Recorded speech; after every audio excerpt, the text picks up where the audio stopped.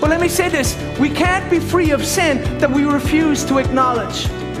You see, the first step to healing and wholeness and freedom is simply to admit our sin and repent.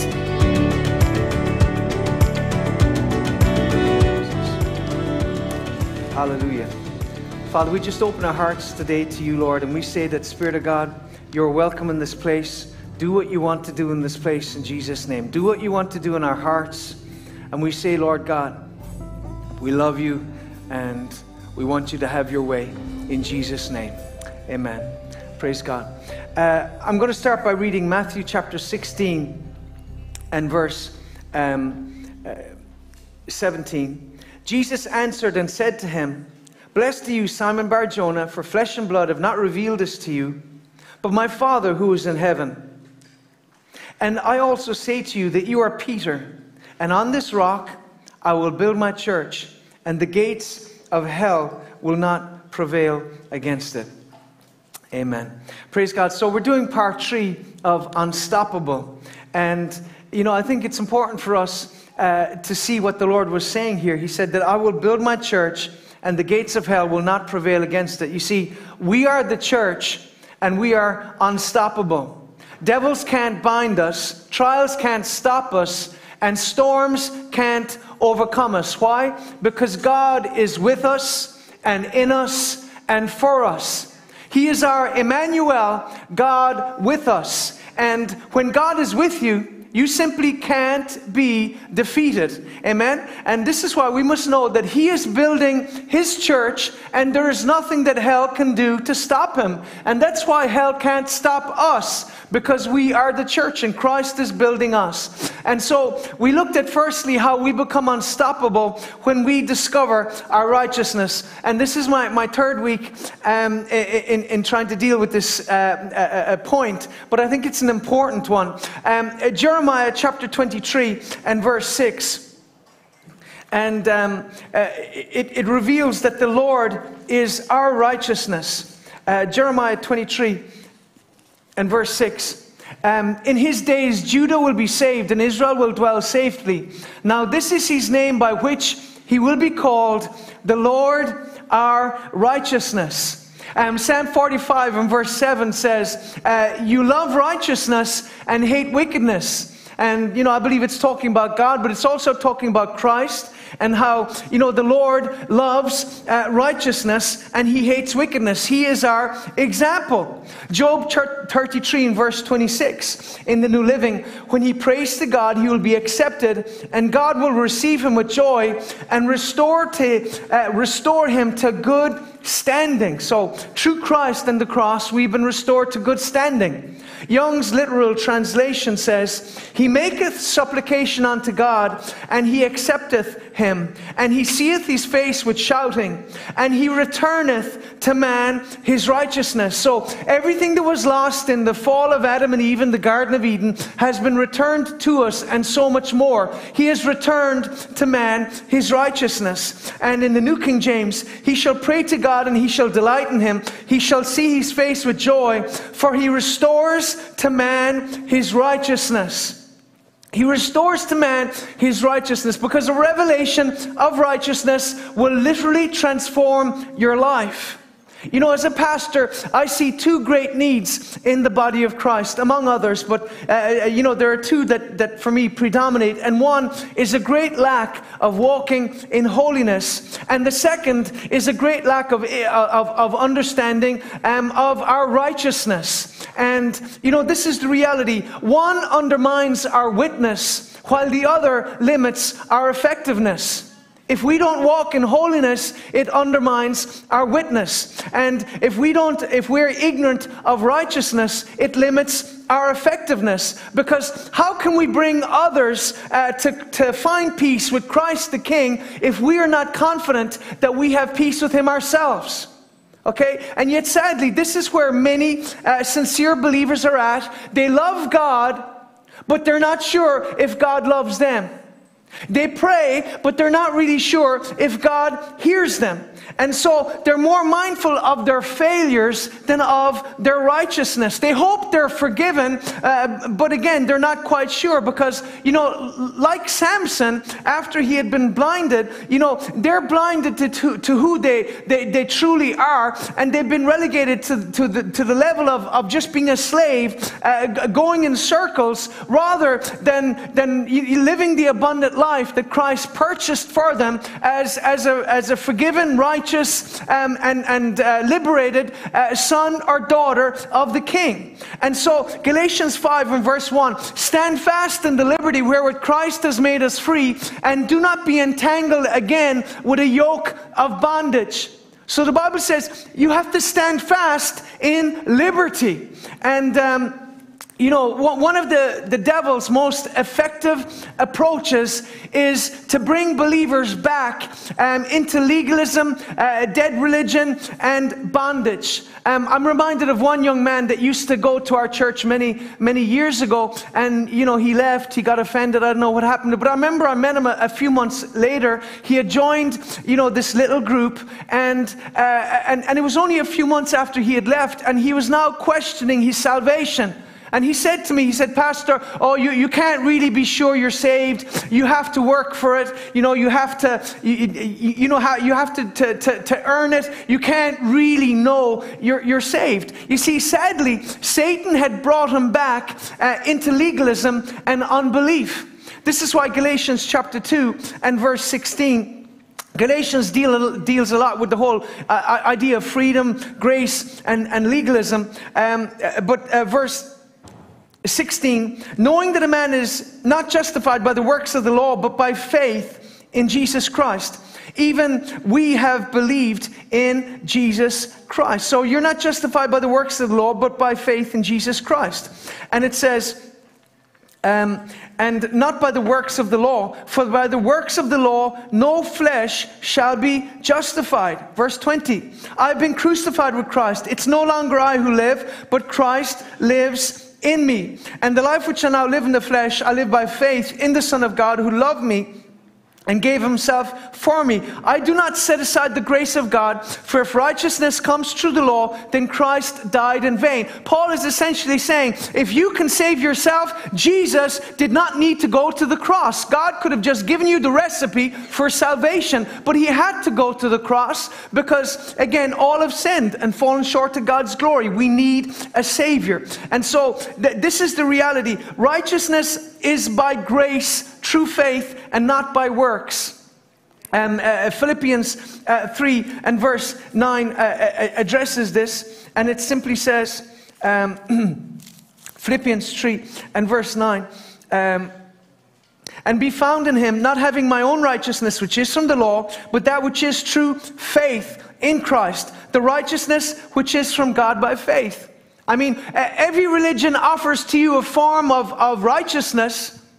That's why you have people going to Mecca and people going to all parts of the world and doing all sorts of things. I remember I was on a plane to Turkey one time and I saw all these men with bleeding heads because they'd been whipping themselves, as part of the ceremony to attain righteousness or right standing, because this is something that transcends culture and time and nationality, because mankind knows they are sinners. Deep down, people know they are sinners. Even those who reject God and deny his existence know on the inside that they are sinners. And so religion offers to you a form of righteousness, but the Bible talks here about the righteousness that is from man and the righteousness that is from God.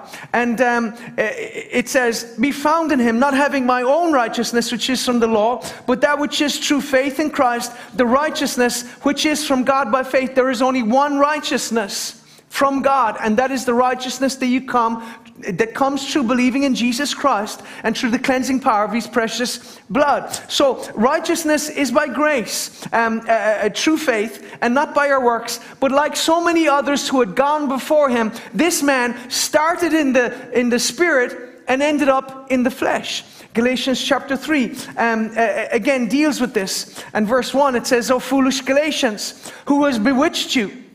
that you should not obey the truth, before whose eyes Jesus Christ was clearly portrayed among you as crucified.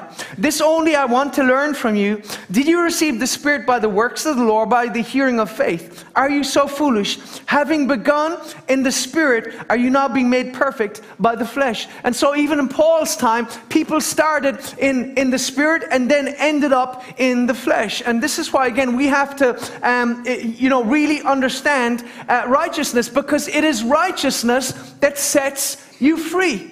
Amen. And so Isaiah chapter 32 and verse 1. I have a lot of Bible verses here this morning on righteousness, but I think it's very important because it gives us a foundation for understanding.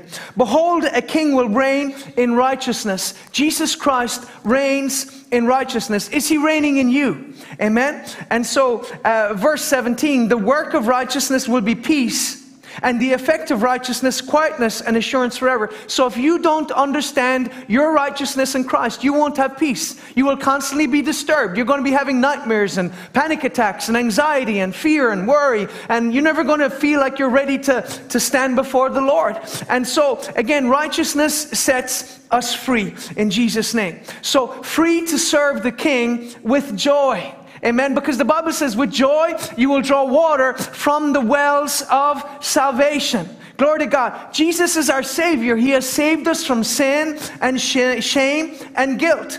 Jonathan Edwards said this: what do you receive Christ as a Savior from, if not from guilt? You know, that was the great American revivalist, Jonathan Edwards. So he understood Jesus saves us not just from sin, but from guilt, from the effect of sin. And yet so many believers are ruled and ruined by constant sense of guilt and foreboding. Because they have a burden that never lifts. They have a shame that they never overcome. And consequently, they're never able to shine for Christ. Because the Bible commands us, arise and shine. So if you have no joy, you need to come back to that place where you rediscover your righteousness and where you rediscover what Christ did for you on the cross, so that you can walk in that joy. The greatest advertisement for the gospel is a joyful believer. That's why you look at some Christians, they look like an undertaker. The devil's been working on them. I can see it as a pastor.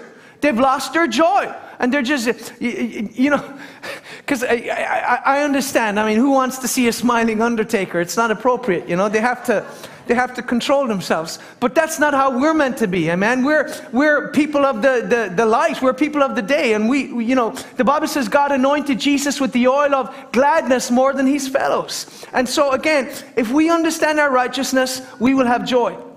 And sadly, the reason why some believers are so depressed looking is because they're sin conscious instead of righteousness conscious. Amen. And religion is to blame, because religion has emphasized our failure rather than our forgiveness. It has relentlessly pointed out our sin and our shortcoming rather than focusing on God's remedy for sin, which is Jesus Christ. Amen. Behold the Lamb of God who takes away the sin of the world. That's why we don't have to look over our shoulder. That's why we don't have to be whipping ourselves or condemning ourselves or walking around in shame. You see, it's time for us to refocus on righteousness. And I'd like you to turn to Luke chapter 15, the parable of the prodigal son. The parable of the prodigal son is a beautiful story of righteousness restored. Amen. And we're going to read here in Luke chapter 15 and verse 11. And he said, a certain man had 2 sons, and the younger of them said to his father, Father, give me the portion of goods that falls to me. So divided to him his livelihood.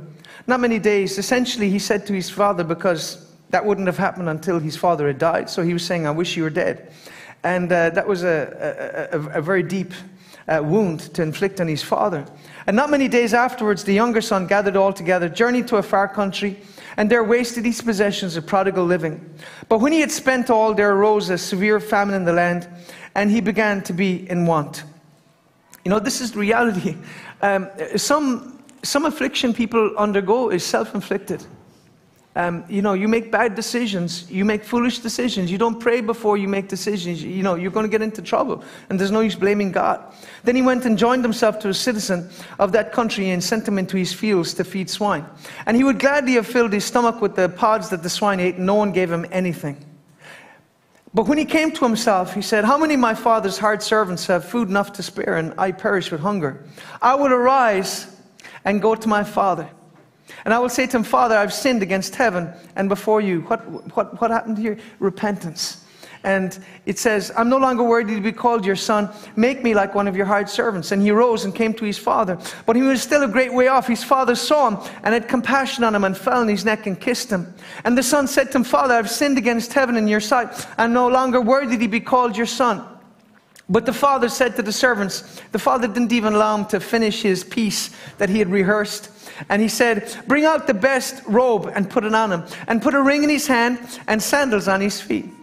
And because his son was clothed in rags, and the father had no desire to embarrass the son. He wanted that son clothed right there. And he said, bring the fatted calf and kill it, and let us eat and be merry. For this my son was dead and is alive again. He was lost and is found. And they began to be merry. Now the older brother was in the field, and he came and drew near to the house. He heard music and dancing, and he called one of his servants and asked what these things meant. And he said to him, your brother has come, and because he has received him safe and sound, your father has killed the fatted calf. But he was angry and would not go in. Therefore his father came out and pleaded with him. So he answered and said, lo, these many years I've been serving you. I've never transgressed your commandment at any time. And yet you never gave me a young goat that I might make merry with my friends. This boy had a slave mentality. It was all his, but he wasn't enjoying it. But as soon as this son of yours has come, who's devoured your livelihood with harlots, you killed the fatted calf for him. And he said to him, son, you're always with me, and all that I have is yours. Praise the Lord. Just say that. All that he has is mine. Have you taken what you need? Whether that's healing or peace or provision or direction. So many times we're complaining to God, but we're not taking by faith what he has provided for us. All that I have is yours. It was right that we should make merry and be glad. For your brother was dead and is alive again. He was lost and is found. And this is the beautiful thing. He said to his father, your son. And the father responds by saying, your brother. Amen. And so, what was the very first thing the father did after his son returned to him in repentance? He put the robe of righteousness on him. He clothed him in righteousness in verse 22. And so, if it's repentance that brings us to the Father, it's righteousness that keeps us there. You see, some believers have come to God in repentance, but you know what? Shame and guilt and condemnation and religion and legalism has drawn them away from the Father again. You know, some of you have lost that joy you got when you first saved, because you've got back into religion. You've got back into trying to perform and be good enough. And that's not how God wants us to be there. If it's repentance brings us to the Father, righteousness keeps us there. Ironically, the Father had two sons that were far from him. He had two sons that needed saving. One from sin and the other from legalism and religion. And if we aren't like the first son, let's also make sure that we're not like the second. Amen? Because he had no joy and he had no freedom. He wasn't in a whorehouse. He wasn't, smoking crack or doing whatever. He was working on the farm. He was doing the right thing. He was, but he was going through the motions, but he wasn't close to the Father. And this is the problem. He had no joy. He had no freedom. And he certainly didn't celebrate the return of his brother. Why? He couldn't relate to or walk in joy. That's why he said, what's going on? He couldn't understand. And that's the way some religious people are. They really don't understand joy, because for them, Christianity is about, the monotony of going through the motions, and I don't do this and I don't do that and I don't go here and I don't go there, and it's all about do, and that is the wrong attitude to take. And so Again, I appreciate this is my third week in speaking on righteousness. And I can only conclude that some of you needed to hear this. And I hope and pray that it's going to help you. Amen. I'm very excited about this message. So Romans 3:23 says, all of us have sinned and fallen short of God's glorious standard. But when you discover your righteousness and your right standing with God, it sets you free and it enables you to reign in life as a king. Romans 5:17, much more those who receive abundance of grace and the gift of righteousness shall reign in life as kings. How many of you that you like the idea of reigning in life as a king? Amen. That sounds kind of fun, doesn't it? Amen. So anyway, reign in life as a king. And I think it's important to understand that it says that two things are essential to reigning. If you look at that verse, there are two things that are essential to reigning. One is grace, and the other is righteousness. Amen? So, much more those who received an abundance of grace and the gift of righteousness. Have you embraced righteousness? Have you embraced, your right standing with God? Because many believers haven't. Because sadly, some reject it, and this is why many sincere believers struggle with shame, condemnation, and guilt. And as a direct consequence of this, they never have any confidence before God in prayer, and they certainly don't have any confidence before the devil or darkness. Amen? And so, but the moment you discover your right standing with God, you become unstoppable. Amen. You become unstoppable. You get a second wind. I'm standing here in a boxing ring, and you see sometimes a boxer things are going against him, and suddenly he gets one smack across the jaw of the other guy, and then he's on his back feet, and then he's on the offensive. Well, you know what? When you discover your righteousness, you become unstoppable. So how do we access this righteousness? Firstly, repent. Turn to your neighbor and say, repent. Nobody wanted to say that. D.L. Moody said this: until conviction of sin brings us down on both knees, until we are completely humbled, until we have no hope in ourselves left, we cannot find the Savior. You see, as long as you're trying to save yourself, you can't come to the Savior. Like the prodigal son, our sin takes us many places, but repentance brings us home. Amen? And that's the beauty of the gospel. Think about where some of us have been at one time. Bars, drug dens, bookies, strip clubs, gangs, porn sites, lying, betraying loved ones, addiction, prison, false religion, idolatry. But God brought us out. Amen? 1 Corinthians chapter 6 and verse 9. Verse 11. 1 Corinthians 6, verse 9 to 11. Do you not know the unrighteous will not inherit the kingdom of God? Do not be deceived. Neither fornicators. What's fornication? Two people sleeping with each other before marriage. What's adultery? A married person sleeping with somebody else. Neither fornicators, nor idolaters, nor adulterers, nor homosexuals, nor sodomites, nor thieves, nor covetous, nor drunkards, nor revilers, nor extortioners will inherit the kingdom of God. The Bible is very clear. It's very black and white. And somebody is either ignorant of the Bible or lying when they seek to justify these sins. It's right there. Verse 11, and such were some of you. I think that is one of the most encouraging verses in the Bible, because when you read that list, all of us can find ourselves somewhere in that list. But it says, such were some of you. You know what were is? Past tense. That's where you used to be, but that's not where you are. Amen? That's where you used to live, but that's not where you live now. Because we've been set free. We've been washed. We've been cleansed. We've been delivered. We've been made new. We've been made righteous. And such were some of you. But you were washed. You were sanctified. You were justified in the name of the Lord Jesus and by the Spirit of our God. Clearly, the gospel isn't for those with a perfect story, but rather for those with a perfect Savior. We have a perfect Savior. His name is Jesus. Hebrews 7:25, wherefore he is able to save them to the uttermost that come unto God by him, seeing he ever liveth to make intercession for them. He's able to save you. Glory to God. He has saved you and he is saving you. You see, in Christ, we have a perfect Savior. Thank God that we are saved. Your story may be far from perfect, but thank God, salvation is not for those who are good enough, but simply for those who have repented and believed in Jesus Christ. You see, some of us were in very dark places, but God granted us repentance. And by God's grace, we walked away. Amen? We walked away. Some of us more than once, let's be honest. How many times have we fallen back into the same old, habits or lifestyles or, issues? Thank God for His grace. Some of us more than once, but, thank God that His mercies are new every morning. Great is His faithfulness. Hallelujah. Amen. How many of you glad even when you're not faithful, He is? Amen. We serve a God who is faithful. And this is what, thank God, you walked out of the drug den when some of your friends were brought out in body bags. You left that immoral relationship. You repented of that sin. You turned from that. You forsook that addiction.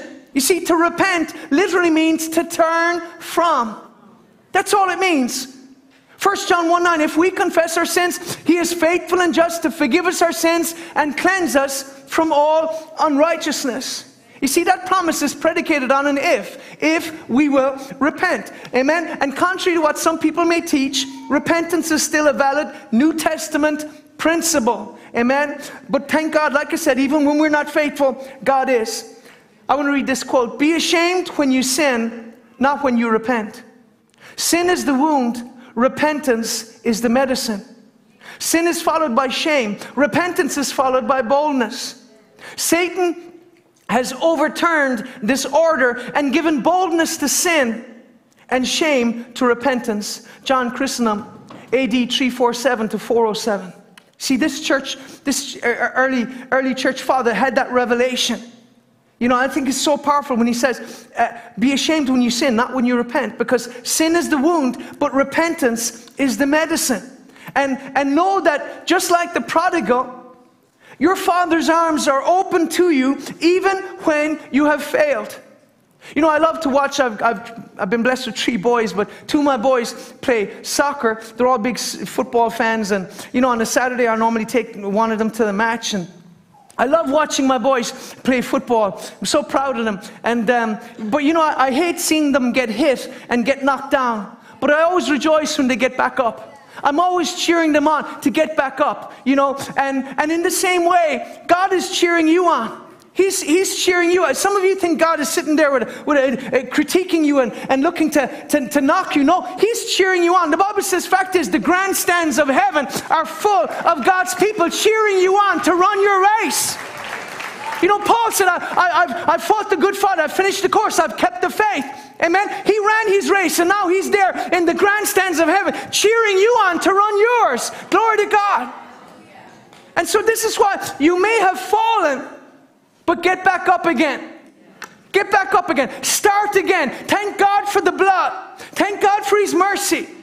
We've all sinned. We've all failed. We've all fallen short. But the answer isn't found in shame and condemnation, but repentance. But let me say this. We can't be free of sin that we refuse to acknowledge. You see, the first step to healing and wholeness and freedom is simply to admit our sin and repent. Whether that sin was 50 years ago or 5 minutes ago, repentance is the pathway to righteousness and freedom. Remember, God can only heal what we're willing to reveal. Satan works best in darkness, and as long as it is hidden, he has room to work. That's why Psalm 51 is such a beautiful psalm. I just want to read a little bit of Psalm 51, and it says, for I acknowledge my transgression. What is that? Repentance. And my sin is always before me. Against you only have I sinned, and done this evil in your sight, that you may be found just when you speak, and blameless when you judge. Behold, I was brought forth in iniquity, and in sin my mother conceived me. Behold, you desire truth in the inward parts. How many times has God given me that verse? When He was convicting me of something, don't hide it, deal with it. Don't just ignore it, deal with it. And it says, verse 10, create in me a clean heart, O God, and renew a steadfast spirit within me. Do not cast me away from your presence, and do not take your Holy Spirit from me. Restore to me the joy of your salvation. You see, joy always comes after repentance. And uphold me by your generous spirit. Verse 17, the sacrifices of God are a broken spirit, a broken and a contrite heart. These are God you will not despise. And so we see here in Psalm 51 that healing only came to David's life after he repented. Psalm 32 and verse 3, when I kept silent, my bones grew old through my groaning all the day long. And you'll never, let me say as a believer, you will never be happy in sin. You'll never be happy in an immoral relationship. You'll never be happy in addiction or any other iniquity or bondage that's going on in your life right now. You're never going to be happy. And verse 5, I acknowledged my sin to you, and my iniquity I have not hidden. I said, I will confess my transgressions to the Lord, and you forgave the iniquity of my sin. So forgiveness only follows repentance. Forgiveness and freedom follows repentance. The same way as healing only comes after the wound is cleansed and dressed. How many of you know that's the most painful part, is cleaning a wound and dressing the wound? But unless you do that, healing is not going to come. And it follows in the same way. If we refuse to repent of sin, it can cause sickness and struggle, as well as hindering our walk with God. And, you know, I think a good illustration of that is, thank you so much, Jesse. You know, 1 Peter 3 verse 7 says, husbands, love your wives, and husbands likewise, dwell with them with understanding, giving honor to the wife as to the weaker vessel, and as being heirs together of the grace of life. If you're married, remember this, you're in this together. He's not your problem, she's not your problem, amen? Love each other and stand with each other. You're a team, amen? And so, but the Bible says that, it says your prayers will literally be hindered if you don't treat your wife right. And you can infer from that, if you're not treating your husband right, your prayers aren't going to work either. Matthew 6:33 says, seek first the kingdom of God and what? His righteousness. So we're meant to seek not just the kingdom, we're meant to seek righteousness. Matthew 5 and verse 6, blessed are those who hunger and thirst for righteousness, because they will be filled. 2 Timothy 2 verse 22, flee youthful passion and pursue righteousness, faith, love, and peace, along with those who call on the Lord from a pure heart. So what's the Bible saying? We need to pursue righteousness. And one of the ways we pursue righteousness is by repenting, you know, of those things that are unrighteous, those things that displease God, lust, jealousy, gossip, worry, selfishness, laziness. You know, we pursue righteousness by guarding our heart. Proverbs 4:23. Above all this, guard your heart, for everything you do flows from it. The New Living, guard your heart above all else, for it determines the course of your life.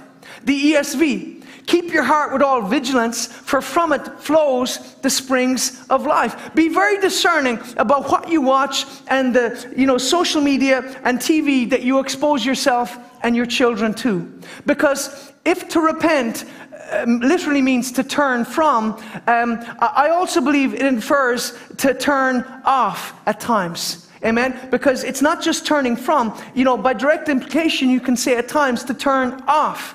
I think we need to turn off much of the trash that we call entertainment. And this is why many Christians are becoming desensitized to what is perverted, what is sinful, and in many instances the seed that they're sowing is resurfacing in their lives in terms of you know, sins and bondages in their life or in their family. So again, we need to forsake these things by the power of the Holy Spirit. Major Ian Thomas, the one who calls you to a life of righteousness is the one who by our consent lives that life of righteousness through you. By your consent. And this is the problem. Many believers have not consented. Grieve not the Holy Spirit of God, with whom you're sealed to the day of redemption. Some believers, they grieve the Holy Spirit because the Holy Spirit wants to set you free from some sin, or from some iniquity, or some, you know, well, you know, that's just the way I am. I lose my temper. No, that's the devil in you. Amen. I just have to watch that stuff on TV. No, you don't.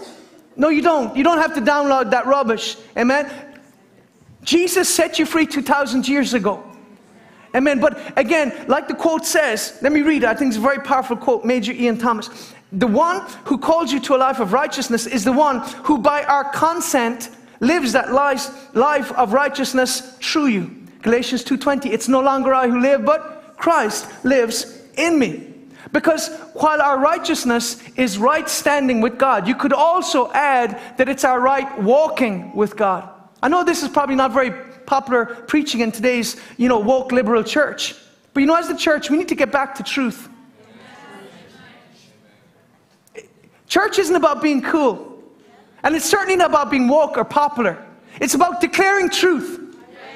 Truth that transcends our culture, our nationality, our time, our area. Truth transcends all of those things. And as the church, we must get back to it. And we must get back to loving righteousness. And you know what? If we don't fit in, so be it. Who wants to fit in with a world that it's on its way to hell? It's not just right standing, it's right walking. And you can't have one without the other. Martin Luther. We do not become righteous by doing righteous deeds, but having been made righteous, we do righteous deeds. You see, real repentance leads to real life change. And so too, if we say we have repented, but we refuse to change, we're really no different to Judas, who threw the money back at the Pharisees. He was sorry that he was caught, but he wasn't repentant. And this is why, again, he wasn't sorry for his actions. And Proverbs 11 verse 4, riches do not profit in the day of wrath, but righteousness delivers from death. The New Living. Riches won't help you on the day of judgment, but right living can save you from death. Clearly, righteousness, or right standing with God, results in right living. And if it doesn't, you didn't get the real thing. Some people, I think, needed to go back down to baptism one more time. Okay? But you know what? If it doesn't lead to right living, you didn't get the real thing. 2 Timothy 2:19. Nevertheless, the foundation of God standeth sure, having this seal, the Lord knoweth them that are his, and let everyone that nameth the name of Christ depart from iniquity. Do you know in the Greek what that word depart means? It means to remove. Actively instigate a revolt. Desist, depart, draw away, refrain, withdraw yourself. It's time for some of you to revolt against those things that have had you bound for years. 1 John 2:29. If you know that he is righteous, you know that everyone who practices righteousness is born of him. The King James, it says, everyone that doeth righteousness. You see, righteousness leads to right living. But right living doesn't always lead to righteousness. This is what religion mistakenly presents people, that, you can somehow be saved by right living. No, it's by faith. Mark 3 and verse 1. I read this last week, but I think it bears repeating. Jesus went to the synagogue again and noticed the man with a deformed hand. Since it was the Sabbath, Jesus' enemies watched him closely. If he healed the man's hand, they planned to accuse him of working on the Sabbath. Jesus said to the man with the deformed hand, "Come here in front of everybody." Then he turned to his critics and asked, "Does the law permit good deeds on the Sabbath, or is it a day for doing evil? Is it a day to save life or to destroy it?" But they wouldn't answer him. He looked around at them angrily and was deeply saddened by their hard hearts. Then he said to the man, "Hold out your hand." So the man held out his hand and it was restored. At once the Pharisees went out and met with the supporters of Herod to plot how to kill Jesus. You see, the healing of the man's hand illustrates that with the Pharisees, the principle was more important than the person. And I get it. The principle was the Sabbath, you're not meant to do work. But you know what? There was a greater principle than that, and that is the love that God has for people. God cares about people. Okay, and unfortunately with them, the principle was more important than the person, and the system was more important than the Savior. Because you see, religion and relationship are two very different things. Some people have just got religion. They don't have a relationship. And let me say, religion doesn't save, Jesus does. John 18 verse 28. Jesus' trial before Caiaphas ended in the early hours of the morning. Then he was taken to the headquarters of the Roman governor. His accusers didn't go inside because it would defile them. And they wouldn't be allowed to celebrate the Passover. This is the irony. They wanted to keep the Passover feast while rejecting the Passover lamb. And this is what religion does. You know, religion causes us to miss the big picture. You see, and yet the disciples made the very same mistake in Matthew chapter 6, where it talks about how, when Jesus, Mark chapter 6 and verse 51, Jesus did the miracle, and it says, then he went up in the boat to them, and the wind ceased, and they were greatly amazed in themselves beyond measure and marveled, for they had not understood about the loaves, because their hearts were hardened. You see, the disciples made the same mistake as the Pharisees, and we can as well, and completely miss what God is doing because our hearts are hardened.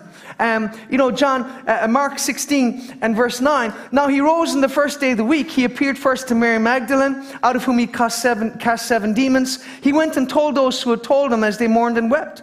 And when they heard he was alive and had been seen by her, they did not believe. After this, he appeared in another form to two of them as they walked and went into the country. And they went and told it to the rest, and they did not believe them either. Later, he appeared to the 11 as they sat at the table, and he rebuked their unbelief and hardness of heart, because they did not believe those who had seen him after he had risen. And he said to them, go into all the world and preach the gospel to every creature. And this is the beauty of God's mercy. In spite of the hardness of their hearts, he was willing to work with them. And in spite of our shortcomings and failures and hardness of our hearts, he's willing to work with us. Amen? And so thank God for his mercy. Thank God for his love. But it's so important for us to grasp this. This is why it is vital that we maintain a humble, repentant, believing heart. And so, how do we access this righteousness? Firstly, repent. Secondly, believe.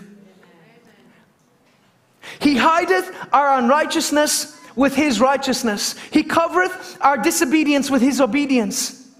He shadoweth our death with his death, that the wrath of God cannot find us. Henry Smith, 1560 to 1591. Henry Smith was a great British preacher. They referred to him as the golden-tongued preacher. And he apparently he only lived maybe 30 years or so, but some of the things he said were absolutely profound.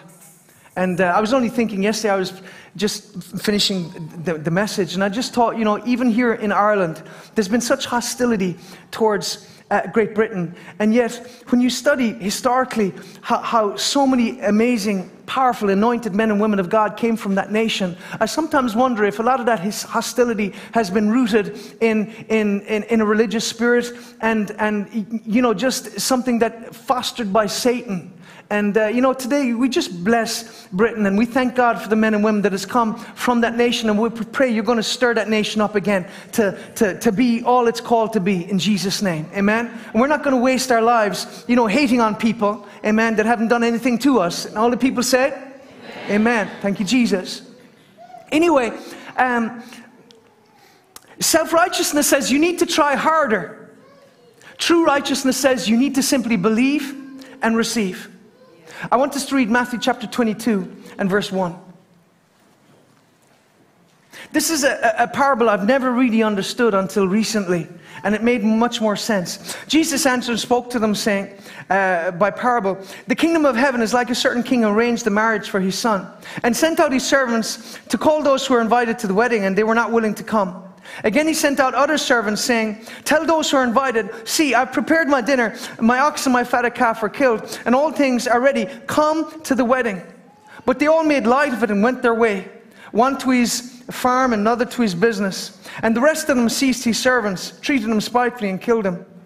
When the king heard about it, he was furious. He sent out his armies, destroyed those murderers, and burned up their city. Then he said to his servants, the wedding is ready, but those who were invited were not worthy. Therefore, go out into the highways, and as many as you find, invite to the wedding. So these servants went out into the highways and gathered together all whom they found, both bad and good. And the wedding hall was filled with guests. But when the king came in to see the guests, he saw a man there who did not have on a wedding garment. And he said to him, friend, how did you come in here without a wedding garment? And he was speechless. Then the king said to the servants, bind him hand and foot, take him away, and cast him into outer darkness. There will be weeping and gnashing of teeth. For many are called, but few are chosen. This story, to me, is very much about righteousness. Because it's interesting, in the same way as the robe of righteousness is so significant in the parable of the prodigal son, so too we have the wedding garment in this parable. And this wedding garment makes the difference between inclusion and exclusion in eternity. And I believe in this parable, Jesus is speaking about the wedding supper of the Lamb. You see, we are clothed in righteousness the moment we repent and believe in Jesus Christ. However, without Jesus, you will go to hell. And you can have religion coming out of your ears. You can have statues in every room. You can give away all you own. You can pray every living hour that you have. And you will split hell wide open. What can wash away my sin? Nothing but the blood of Jesus. And this is what this parable is talking about. The wedding garment, I believe, is the robe of righteousness. Because like the parable, you are either clothed in righteousness through faith in Christ, the wedding garment, or you will be cast out. Thank God that we have an advocate with the Father. And this is why we look to Christ and the cross. 1 John chapter 1 and 1 John chapter 2 and verse 1. And it says, my children, these things I write to you so that you may not sin. And if anyone sins, we have an advocate with the Father, Jesus Christ the righteous. He himself is the propitiation for our sins, not only for ours, but also for the whole world. We have an advocate. An advocate is somebody who comes alongside and speaks for you. Like when you go into court and you have a barrister who speaks on your behalf. And so I think it's beautiful that God clothes us in righteousness and we have an advocate. You see, there is no such thing as redemptive suffering. You cannot save yourself. Christ suffered for you on the cross and he said, it is finished. There is nothing you can add to or take from what he did on the cross. And this is why it's so important for us to get this revelation. Because you must believe what he said in his word. But Pastor, I don't feel forgiven. Feelings have nothing to do with it whatsoever. The Bible says the just shall live by faith, not by feelings. Our righteousness is by faith, not by feelings. You know, we believe he is with us even when we can't feel it. We believe that we are forgiven even when we don't feel it because his word says it. Amen? Not because we feel like it. R.C. Sproul, we are secure not because we hold tightly to Jesus, but because he holds tightly to us.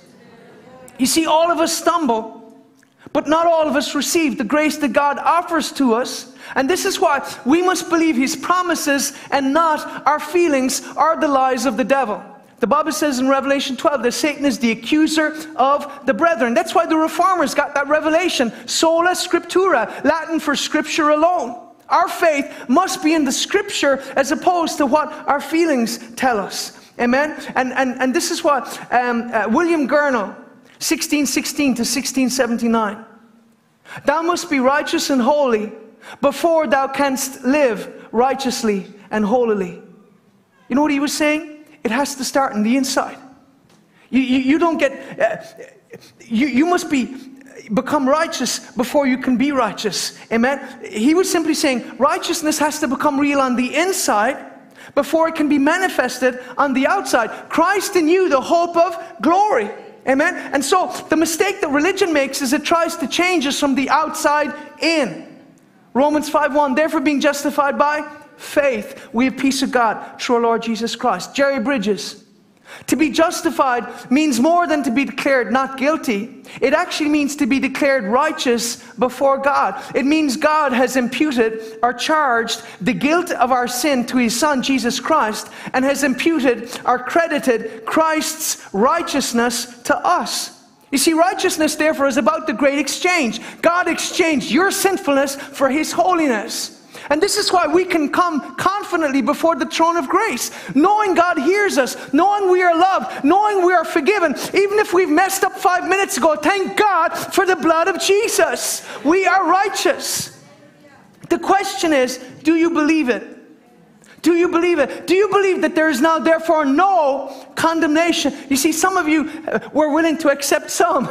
Amen. And that's the way that's the way I've lived much of my Christian life, is constantly feeling of inadequacy and feeling like God's mad at me. But when you discover that there is now therefore no condemnation for those who are in Christ Jesus, it sets you free.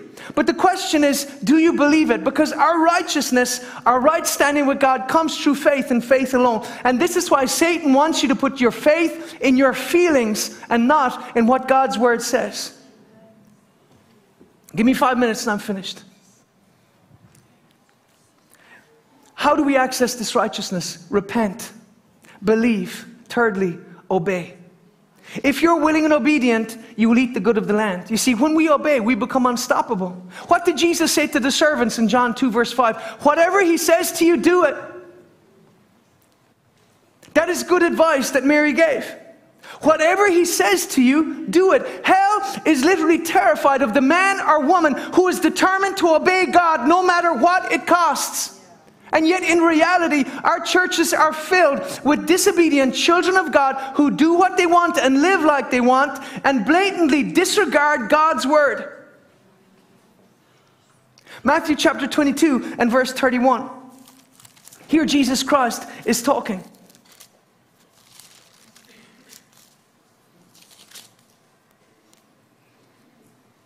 But concerning the resurrection of the dead, have you not read what was spoken to you by God, saying, I'm the God of Abraham, the God of Isaac, the God of Jacob? Jesus here was quoting directly from the Old Testament. Genesis 17:7, Genesis 26:24, 28:21, Exodus 3:16-15. Each time God said, I'm the God of Abraham, the God of Isaac, the God of Jacob. But it's interesting that Jesus doesn't say,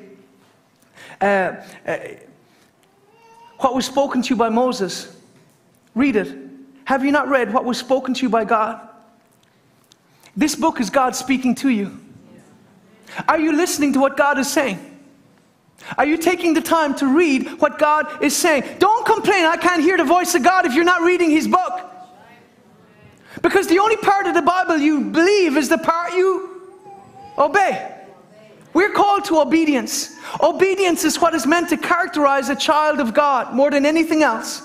We're called to live a life of obedience. Amen? And so, again, not spoken by Moses, but spoken by God. Jesus made it very clear that the Word of God is God speaking to you directly. And so, when you disobey the Bible, you're actually disobeying God. Like the song, we must trust and obey. Isaiah 55 and 6 and 7. Seek the Lord while he may be found. Call upon him when he is near. Let the wicked forsake his way, and the unrighteous man his thoughts. Let the wicked forsake his way, and the unrighteous man his thoughts. You see, the unrighteous man is unrighteous because of his thoughts. This is an inescapable principle or pattern that many believers are ignorant of. Because many times we're dealing with the fruit while we're ignoring the root. The unrighteous man is unrighteous because of his thoughts. Okay, so like I said, too many times we're trying to deal with fruit, but we refuse to deal with the root. If we refuse to deal with unrighteous thoughts, we will continue to struggle with unrighteous acts. You see, obedience is better than sacrifice. 1 Samuel chapter 15. You see, Saul forfeited his calling because he refused to obey God's command. It says, for rebellion is as the sin of witchcraft. Because thou hast rejected the word of the Lord, he has rejected thee from being king. It grieves me as a pastor to see men and women that are clearly called, clearly anointed. God has a plan for their lives, but they are insisting on going their way. And the way of the transgressor is hard.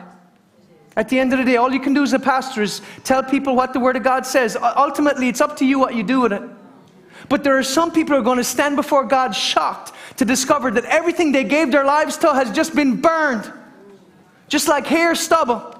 It was of no eternal consequence because they insisted on going their way. They insisted on disobedience. You can marry out of God's will. If you're married, then make it work. But I'm just saying, you need to pray. Rebellion is the sin of witchcraft. Because thou hast rejected the word of the Lord, he has rejected thee from being king. And Saul said to Samuel, I've sinned, I've transgressed the commandment of the Lord and thy words, because I've feared the people and I obeyed their voice. Saul forfeited his command, his calling, because he disobeyed God's command. You see, to every miracle there's God's part, there's our part. Amen? And so this is why Matthew 28, Jesus said, teaching them to obey. Like I said, the life of a believer is to be characterized by obedience. And lastly, confession. 2 Corinthians 4:13. In keeping what is written, I believe, therefore I have spoken. We who have the same spirit of faith also believe and therefore speak. You see, the power of God's word is activated in our lives by confession, or it is nullified by our confession. You know, you're saved by your confession. As the worship team come forward, you are saved by your confession. If you confess with your mouth the Lord Jesus, believe in your heart God raised him from the dead, you shall be saved. For with the heart man believes unto righteousness, with the mouth confession is made unto salvation. We confess Christ as our righteousness. There's tremendous power in our confession. And this is why, if all we do is continually confess our sin and our failure and our weakness and our inadequacy, that is what we'll be conscious of, and it will rob us of faith. Some of you are constantly confessing over yourself, oh, I'm just such a miserable, good for nothing. I just never seem to be free. I just never seem... And you know what? You're getting exactly what you say, because the Bible says, as a man thinketh in his heart, so is he. Out of the abundance of the heart, the mouth speaks. And so, you know, I'd like us to finish by making a confession of faith, by making a declaration of who we are. Because remember this, stand to your feet today. Say you can or say you can't. You're right both ways. Some of us need to change our confession. You're not a miserable sinner saved by grace. That's who you are, that's not who you are. You're not a sinner. If you know Jesus as your Savior, you're not a sinner. You may sin, but you're not a sinner, because you are the righteousness of God in Christ Jesus. And so I'd like you to just take your eyes off yourself for a moment. Just close your eyes. Just lift your hands to the Lord today and say, thank you, Jesus, that I am the righteousness of God in Christ. I am loved. I am free. I am redeemed. Come on, say it like you mean it. I am redeemed. The Bible says, let the redeemed of the Lord say so. I declare today that I have been redeemed. I have been washed in the blood. Jesus Christ is my Lord. My past no longer has power to determine my future. I am a child of the Most High God. I am loved. I am anointed. I am free. I am filled with the Holy Spirit of God. God surrounds me with favor as a shield. I can't fail, because God doesn't fail. And I belong to Him. You hear that, devil? I'm God's property. I'm a child of God. My name is written in the Lamb's Book of Life. Thank you, Jesus. If you believe that, could you give a shout of praise to the Lord?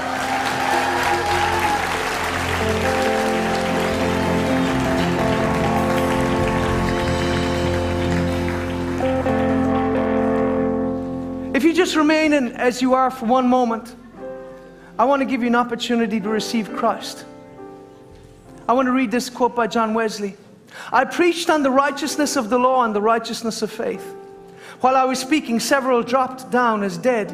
And among the rest, such a cry was heard of sinners groaning for the righteousness of faith that it almost drowned my voice. But many of these soon lifted up their head with joy and broke out into thanksgiving, being assured that they now had the desire of their soul, the forgiveness of sins. Does your heart cry out for that? Does your heart cry out for an encounter with the King of Kings? It should. But remember this, righteousness starts with regeneration. And maybe some of you were saying those things, and in your heart, you weren't really sure if it was true. Because you see, you are not righteous until you have received Christ. So with every head bowed, every eye closed for one moment, I want to ask you this question. And this is a question that we will ponder for eternity.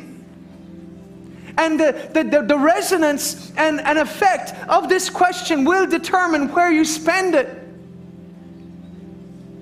Do you know Jesus as your Savior? Job declared, "For I know that my Redeemer liveth." Do you know that your Redeemer lives? And more importantly, does He live in your heart? Have you accepted Jesus Christ as your Savior? "For I know my Redeemer liveth, and He shall stand at the latter day upon the earth. And though after my skin worms destroy this body, yet in my flesh shall I see God, whom I shall see for myself, and my eyes shall behold and not another, though my reins be consumed within me." Do you have that confidence of being able to say, "I know my Redeemer lives, and that, the day will come when I see Him, when I will see God with my eyes, I will see the Lord, because I know I am saved"? If you don't have that assurance, if you've never received Jesus as your Lord and your Savior, this is your opportunity.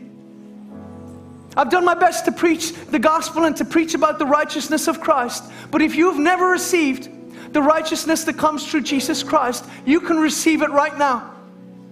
What must you do to be saved? Because we stand on the edge of eternity. None of us knows what tomorrow may hold. But you have today. You have right now. And the Spirit of God is dealing with your heart. If you've never received Jesus as your Lord and your Savior, this is your opportunity. If you would like to surrender to Jesus and accept Him as your Savior and receive the righteousness that He freely offers to you, I want you to put your hand up.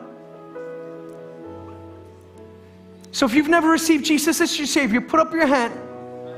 Because that righteousness is offered to you today. But the time will come, just like I read in the Gospel of Matthew, whereas if you do not have that robe of righteousness, you will be cast out.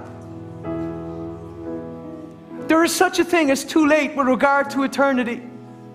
So if you don't have that assurance that you are saved and that you have peace with God, put your hand up and I'm going to pray for you today. Don't let pride cause you to miss your moment.